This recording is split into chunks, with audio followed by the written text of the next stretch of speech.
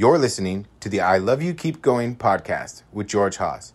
For more information, please visit our website at www.mettagroup.org. That's www.mettagroup.org.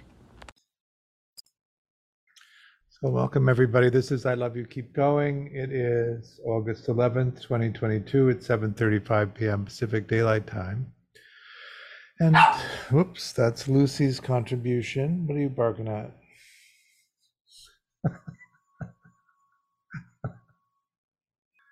I thought might be interesting to go back and touch into a conversation around attachment and meditation. I mainly think of the meditation piece as part of the way in which we learn to mentalize and particularly to emotionally regulate.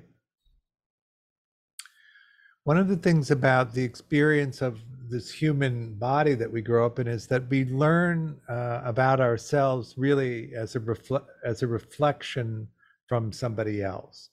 So when we're born, we're sort of undifferentiated, and as the brain develops, we make an attachment to our caregiver, and they reflect back to us in their experience of us what we know about ourselves. And so if you had caregivers who delighted in you and thought you were the bee's knees and everything you did was remarkable, that's the reflection of yourself that you looked at.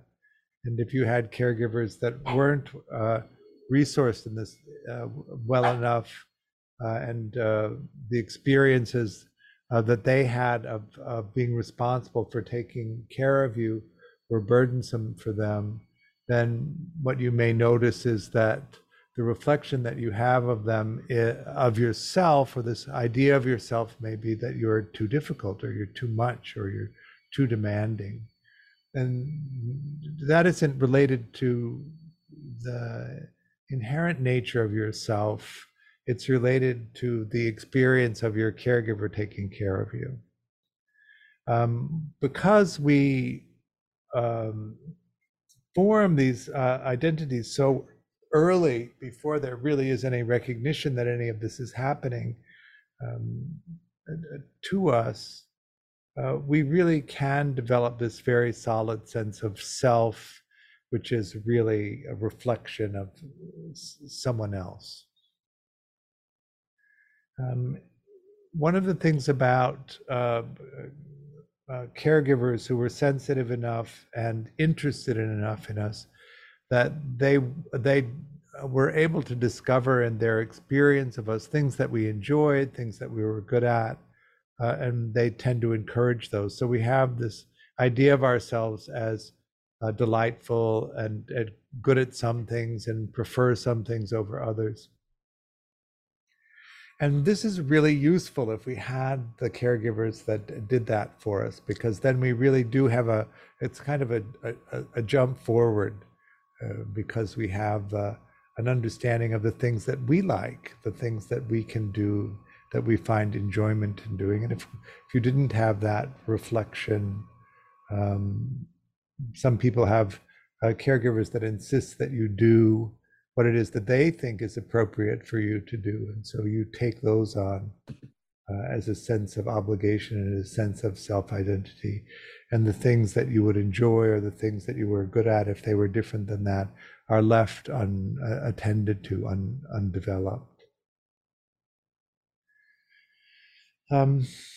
Mentalizing is an idea of being able to track what's actually happening, be able to understand how we understand what's happening, formulate a way of responding to what's happening, taking an action in response to what's happening, and then collecting the information about what happened in response to the action that we took. If we can't mentalize fast enough to track all of those pieces, then we're simply reacting. We're not really able to make a choice about how we respond. And so we begin, if you have a focus of using meditation to developmentalizing, beginning to track those pieces individually, particularly in the Theravada Vipassana side of things, track those pieces of experience as they happen. You have the capacity to sense, the five senses plus mind. You have objects that can be sensed. When there's contact, a consciousness of the sensing experience arises. It's unfixated, undifferentiated, and unconscious. So we have a little confusion with the nature of the English translations of these words from Pali, but we don't know the experience of sensing because it happens before it enters into conscious awareness. But we say in Buddhist thought that the consciousness of the sensing experience arises at contact. It's evaluated for processing speed, which we also don't typically know because it happens before conscious awareness. Does it need urgent attention? Does it not matter? Is it pleasant? And if we have time, can we engage in a pleasant experience? And then that hierarchy of order is compared to the perceptual database, where the previously identified sensing experiences are stored. And if there's a close enough match in that, the undifferentiated sensing experience becomes conceptual awareness. So ultimate reality converts into conceptual reality. And then we have in front of us the experience in conscious awareness of what's going on.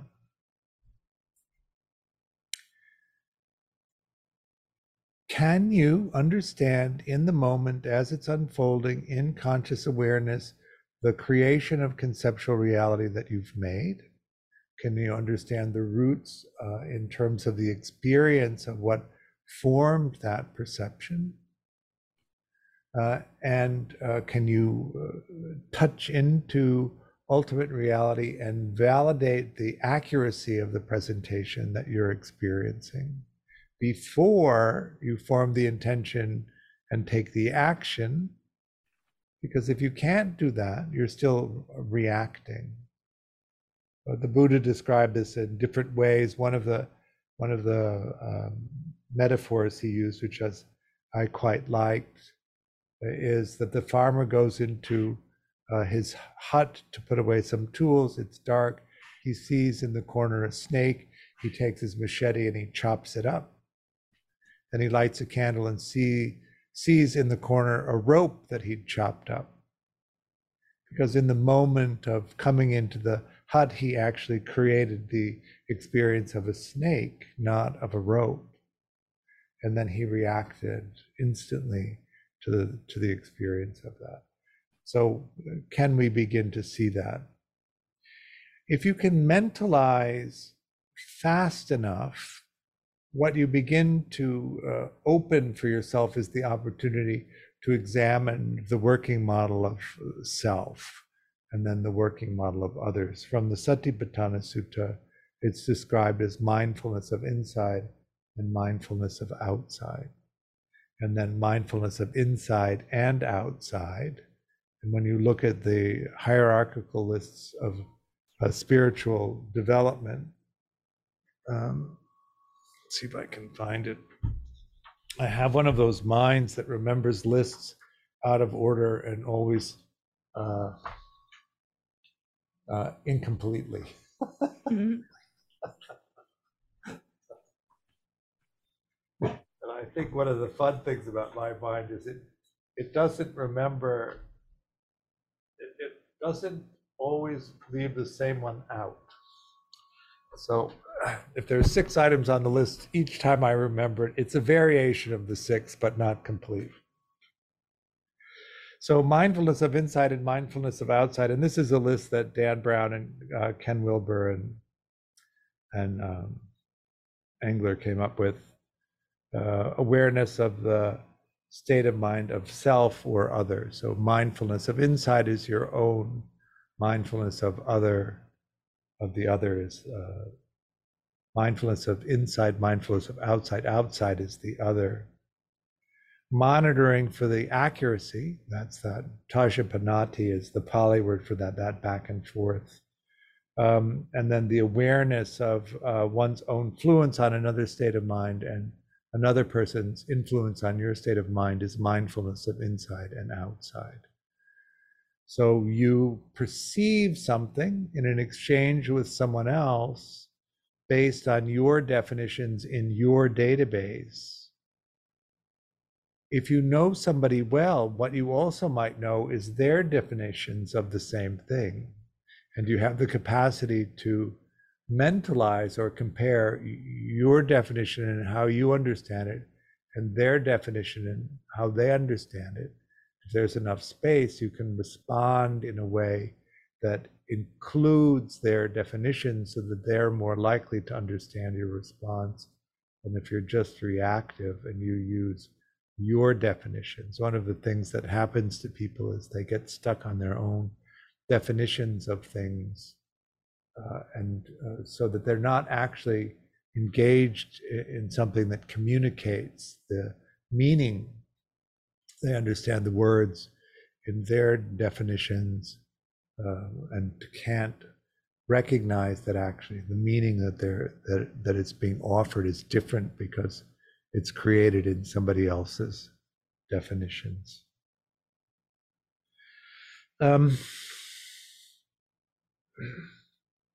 The sense of self arises. We have these working models of the sense of self, and what that really means is that we have a remembrance of the reactions of other people to our presentation in the world, and we collect them together, and then that forms this sense of self-identity that we have. If you had a sensitive enough caregiver who reflected back to you an accurate, maybe accurate isn't, who reflected back to you an interested, engaged, accurate understanding of you, then you have a more accurate, my mind is still being bothered by accurate. If you respond in a spontaneous way and your caregiver understands that and then responds to you in a way where they get it right and they actually take care of you in a way that's meaningful to you, then you have a sense of being able to create an impact on the world. That's actually the source of confidence. That I'm able to express myself and the world responds to that in a way that meets my needs, creates this cycle of confidence. But it really means that you have an effect. If you express yourself and you're misunderstood, and the response is actually not that useful to you, then you don't develop that sense of confidence in your own competency, because you cannot create the effect in the world that you want. And all of these experiences of doing that are collected together into this working model of self, which is activated in response to the conditions of the present moment. It's an organizing of experiences.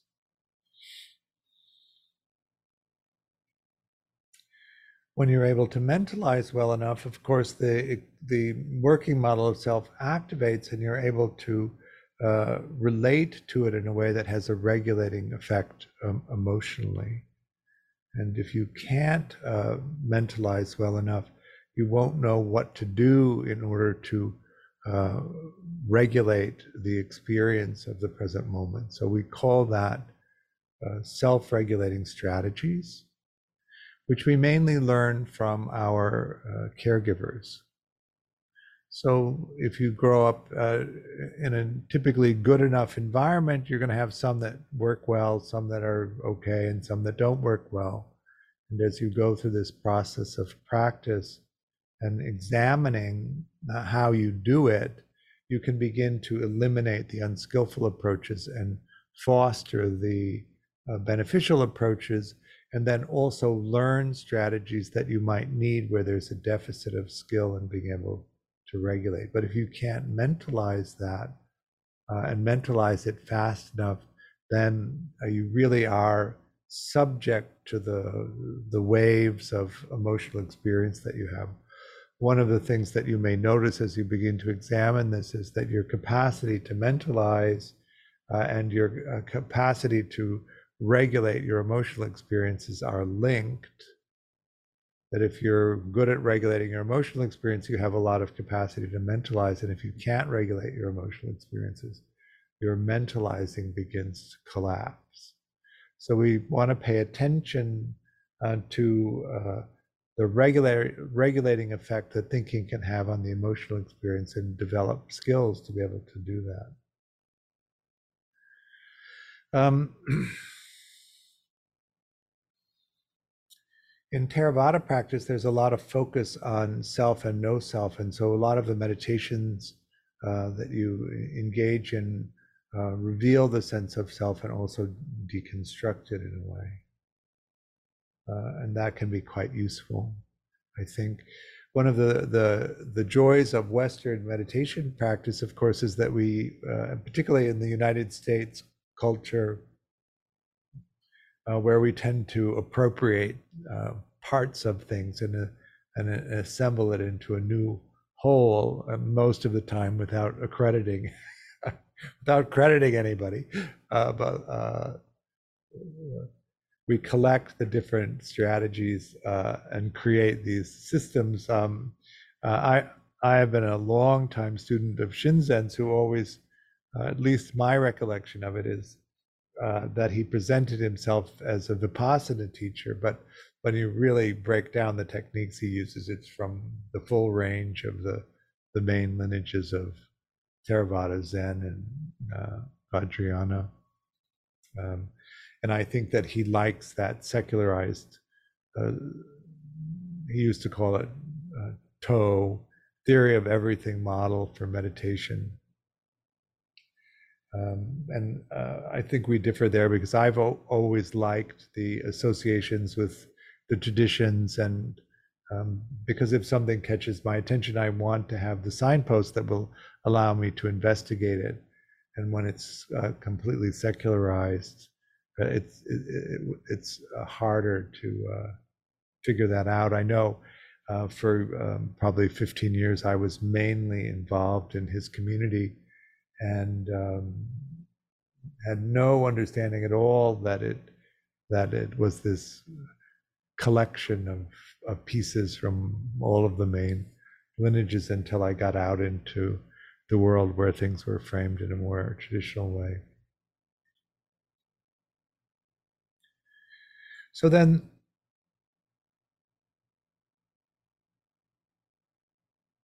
when you look at the development of secure attachment, infants move through these stages. The first stage is really what we would call an auto-regulating stage, where the infant is really self-involved and self-regulating. Mainly, we think that happens because the brain isn't really developed enough for the infant to be able to discern self and other, and really much beyond an instinctual response. And then in between 5 and 8 months, the brain develops enough that there's an awareness of other people. If you've ever been around infants that are younger than that, they don't really care who's taking care of them, and all of a sudden they care very much who's taking care of them, and they really get focused on one particular person. You could hold a baby in that state as long as they could see the person that they attached to. They would sit comfortably in their lap, but if you turned them around and they looked at you, they'd suddenly be frightened and need to be comforted. So at that point, the infant turns their attention to someone else and uses somebody else as the primary means of emotional regulation, which we call an externally regulating stance. And if the person comes reliably enough, they shift from a dependency on an external source of regulating to a collaborative experience of regulating with someone else. And that is that they take in the instruction of the regulator and begin to develop the capacity to regulate themselves, developing a series of emotional regulation strategies which are associated to particular states that they get into. And when they develop the capacity to regulate enough experiences that they have with these emotional regulation strategies, then they actually begin to explore in a wider way, because they have the capacity to regulate themselves long enough to explore. And if they don't have that experience, they curtail their exploration. So we have these three main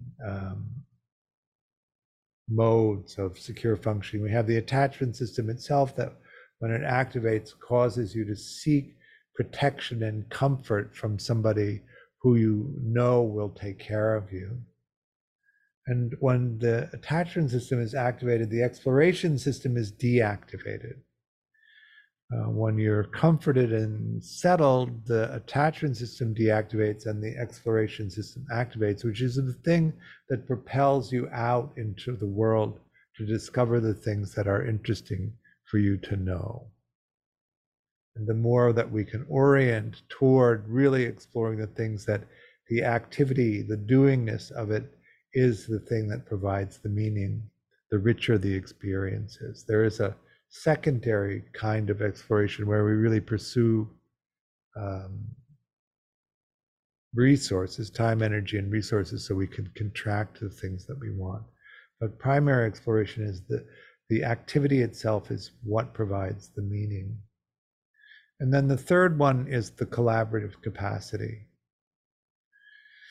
In the experience of an infant, if you have a good enough caregiver who's sensitive enough to you, who reflects back to you a pretty good version of yourself that instills in you a sense of confidence, then you can go out into the world and discover the things that you need to know to find meaning. And if you don't have that, then there's restrictions that happen along the way. The collaborative system of being in relationship to other people and in relationship to the world really is the domain of secure functioning people, because it's something that you learn in that early dyadic relationship. You can learn it later, but you'd have to be able to recognize that you don't have the experience of that. So that when we come to the question of how to use meditation to do this, we really begin with this pulling apart of the sensing experience into the individual strands of information that we use to weave together into the experience of conceptual reality. So it's the sensing experience, the database, what's in the database, and how that defines what the experience is that we create.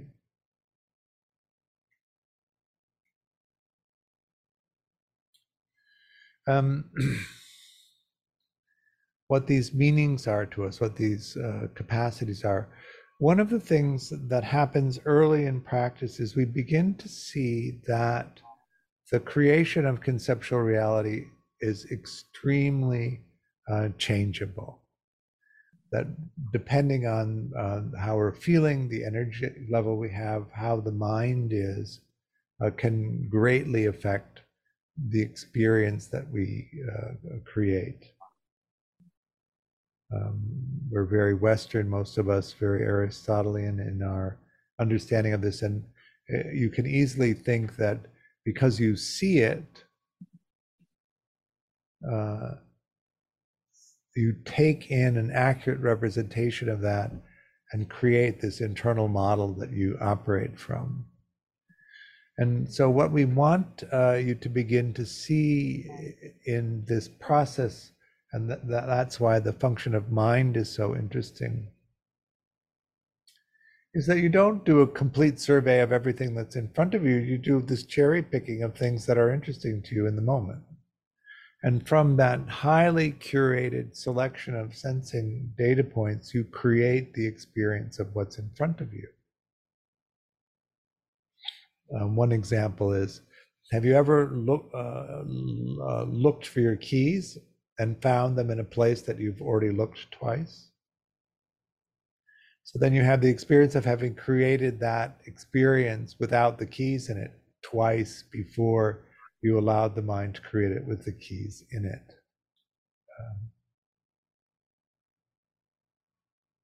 So we begin this process of really paying attention to this unrestricted movement of mind and what it looks at if you're seeing and the eyes are open. If they're not open and you're sitting with the body, it's the same process of selection.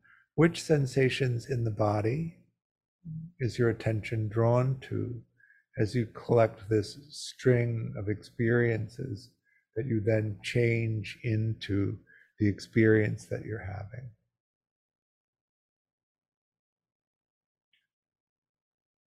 Is the body painful? And does that then create the perception that it's an unpleasant experience to be meditating? Or is the mind scattered? Does that create an experience that actually this is not a good period of meditation because the mind is scattered? We develop the capacity then for equanimity. That doesn't matter whether the mind is scattered or not, as long as you continue to meditate. That you begin to understand that concentration comes and goes. You can develop a tremendous capacity for concentration, but it's not reliable because the conditions are always different. So you have to adapt to each moment of sitting the way that it is.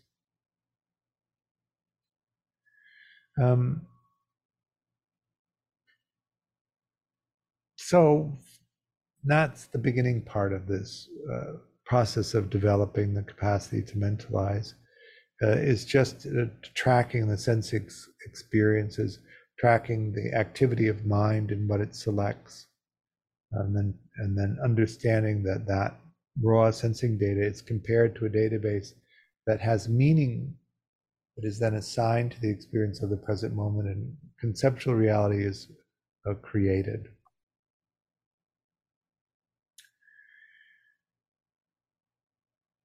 Then what we really want to begin to do is understand the quality of that database. If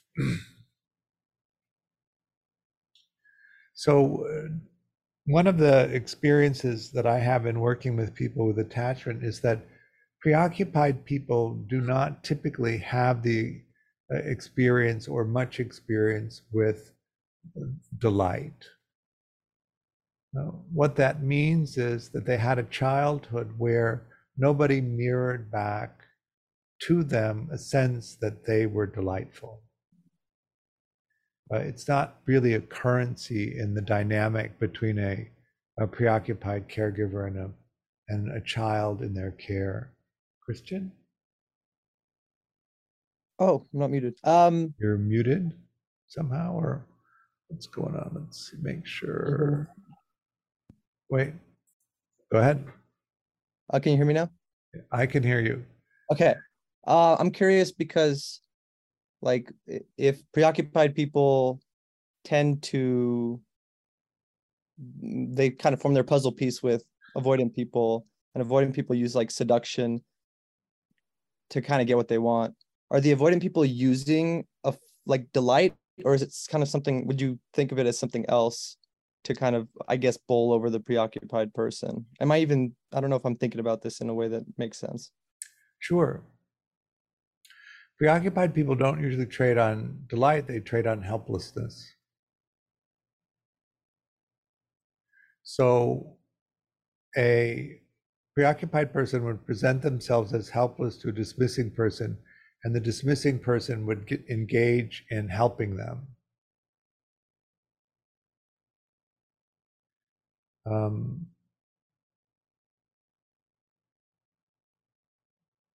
Neither is particularly authentic.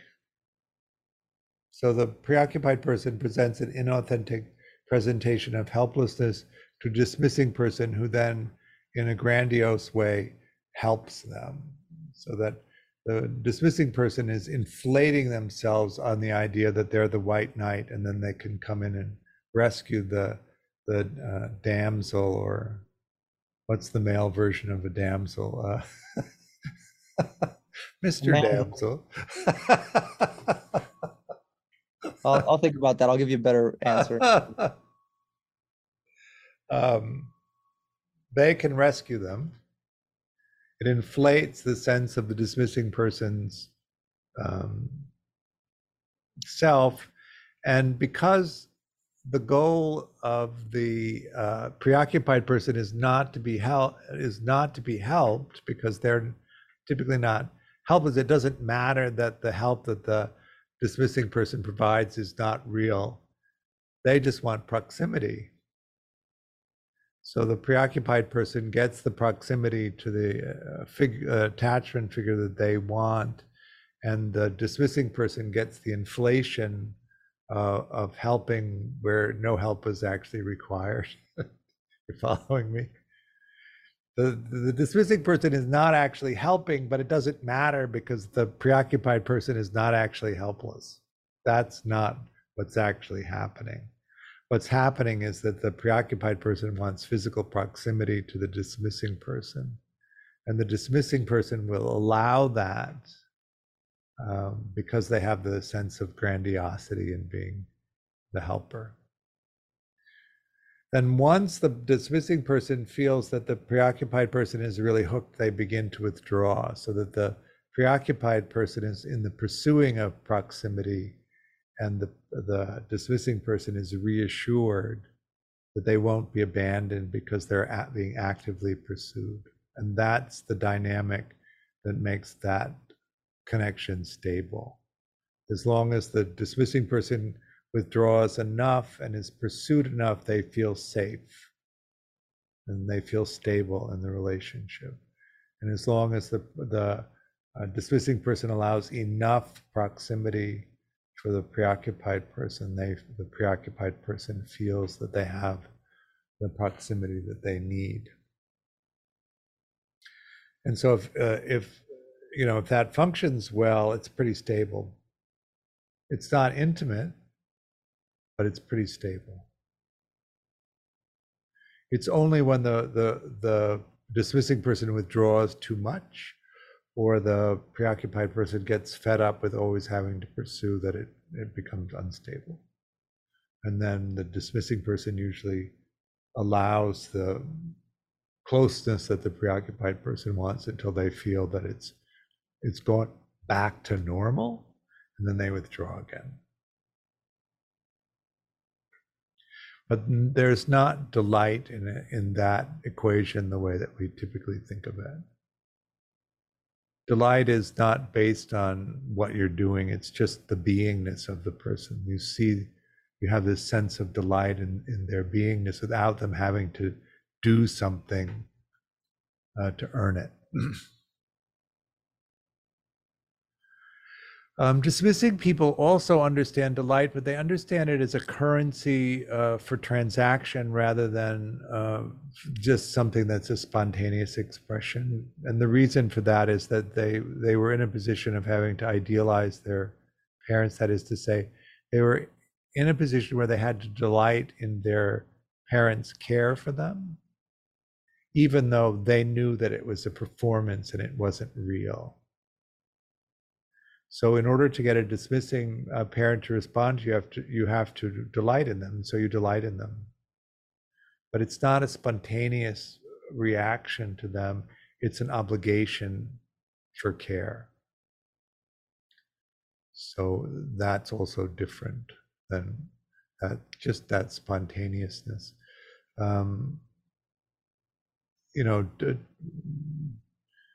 Anxious avoidant kids who grow up to be dismissing have caregivers who don't attend to them consistently.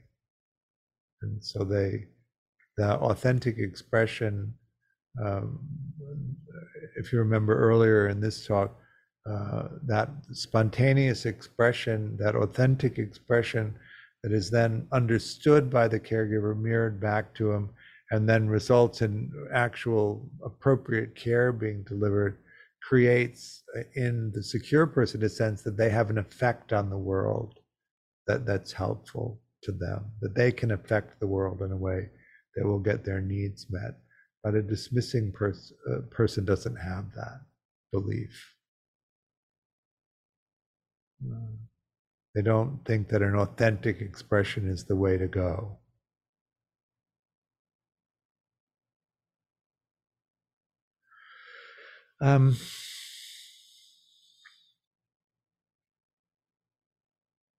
One of the things that I think it's really useful to begin to understand is that sense of self that we have comes from a reflection from other people, initially from our caregivers. And depending on how they reflected that to us, that's the basis of this understanding of ourselves.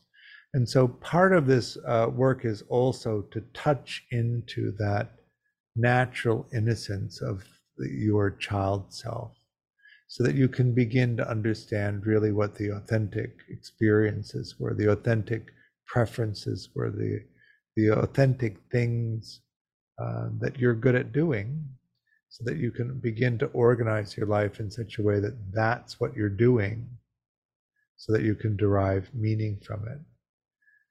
One of the difficulties in our culture, of course, is that everything is so unequal. Some things are remunerated in a fantastic way, and some things are not remunerated. But that doesn't matter in terms of what's authentically meaningful to you, what the societal valuations are. Because we want to really come into a place where the things that matter to us, that we derive meaning from, are the things that we're engaged in. And at the same time, we do need to support our autonomy and our self-sufficiency, but it isn't, the gauge should not be whether you're remunerated, it should be whether it has meaning. Secondary exploration is where you're just pursuing the remuneration or this power or social status so that you can transact what you want. But in intimate relationships, it's to understand authentically who you are and what all of this means to you, and then being able to express it to people that have demonstrated their trustworthiness. Make sense? So then I thought tonight that we could do some Vipassana meditation, really going through Shinzen's see, hear, feel, and then moving into the focus in, focus out, because this is such a fantastic way to begin to develop mentalizing capacity, being able to track each of these different sensing experiences in real time as they're happening, and see if you can follow that. If we looked at the development of insight, this would really be the first two stages. One is that you have sensory clarity about the activations, and then the second is that you understand the meaning that you're assigning to them. So the sensing experience is one thing, and what you understand them to be is a second thing. Is that making sense? So go ahead and take your meditation posture. We'll do a little bit of concentration at the beginning, just to settle the mind.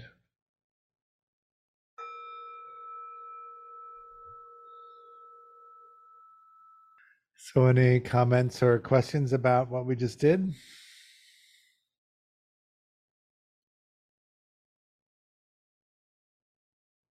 Christian?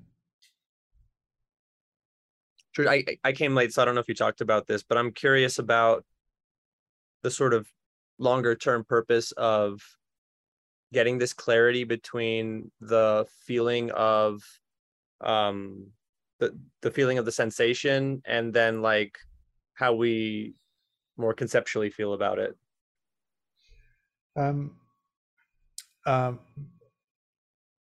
Sometimes a particular sensation can create a predictable response.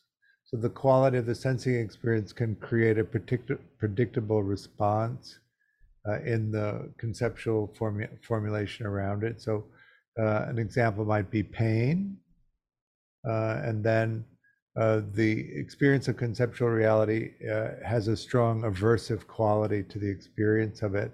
But actually, it's not the conditions of the present moment that are causing it. It's the sensation, the aspect of the unpleasantness of the sensation. When you talk about it in relationship to trauma responses or something like that, it doesn't have to be necessarily an unpleasant sensation that can cause that formulation. But if there's, say, sexual abuse and there's an association of unpleasantness with the sensation in the mind that's from the past, then you have the experience in the present moment of that, but the formulation around it is unpleasant or aversive. So we want to begin to be able to separate those as a way of recovering, in a sense, our experience of the present moment. So that, you know, there's often a link between how we're perceiving the sensation experience and the formulation of it. And so we want to see that clearly so that we can be free of the afflictive formulations.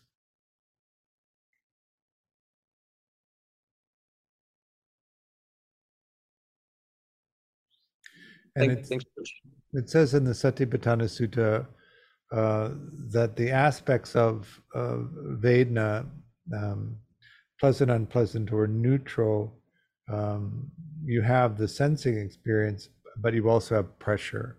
So we're also looking at that aspect of it. It's really just helping. I was thinking during the meditation that one of the things about the esoteric practices of the Bon tradition, which I studied with Dan, in the Six Lamps practices, what you're looking for is opening to the sense of sacredness in all experiences, in all formulations. And I was thinking about that in relationship to the natural innocence of that child self, and linking the two, that if you touched into that experience of yourself and it was reflected to you as this delightful, sacred experience, then what you would be looking for in people are people who reflect that back to you. One of the reasons why we orient ourselves toward people who tend to be similar to the kinds of experiences that we grew up with is because we're looking for the reflection that we recognize as ourselves, and in some sense we can feel seen if they reflect back to us that distorted perspective.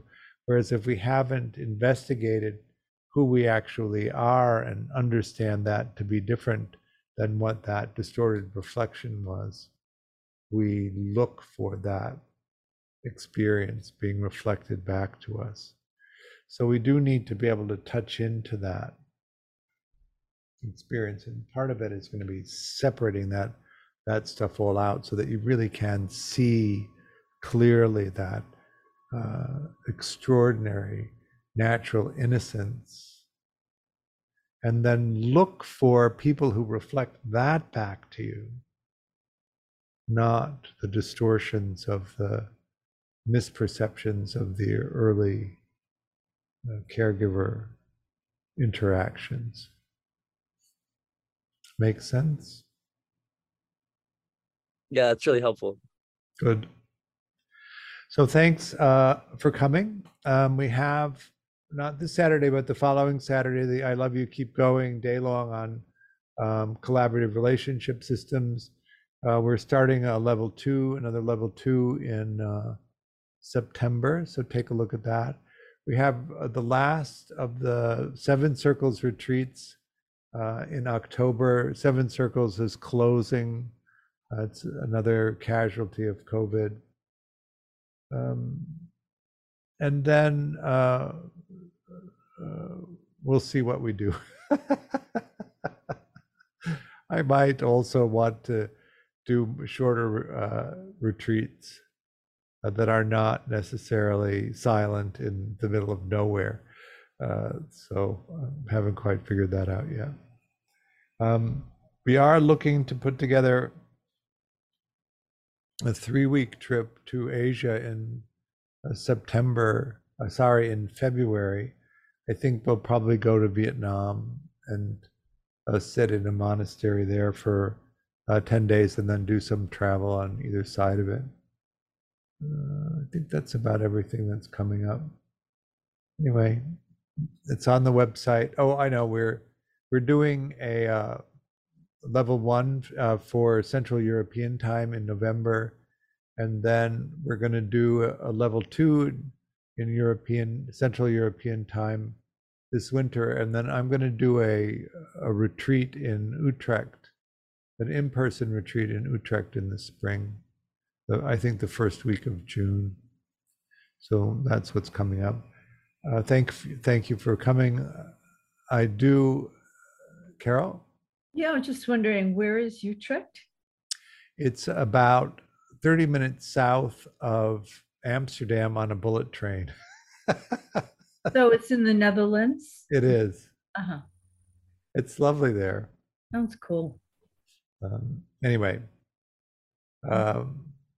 thank you for coming. Thank you for your practice. I offer the teaching on a dana basis. Dana is the Pali word for generosity. I know that you know this, but I'm going to say it anyway. There's a link on the website. Any amount is appreciated. Helps support me and also the work that we're doing. And I hope to see you soon somewhere along the way. Bye now.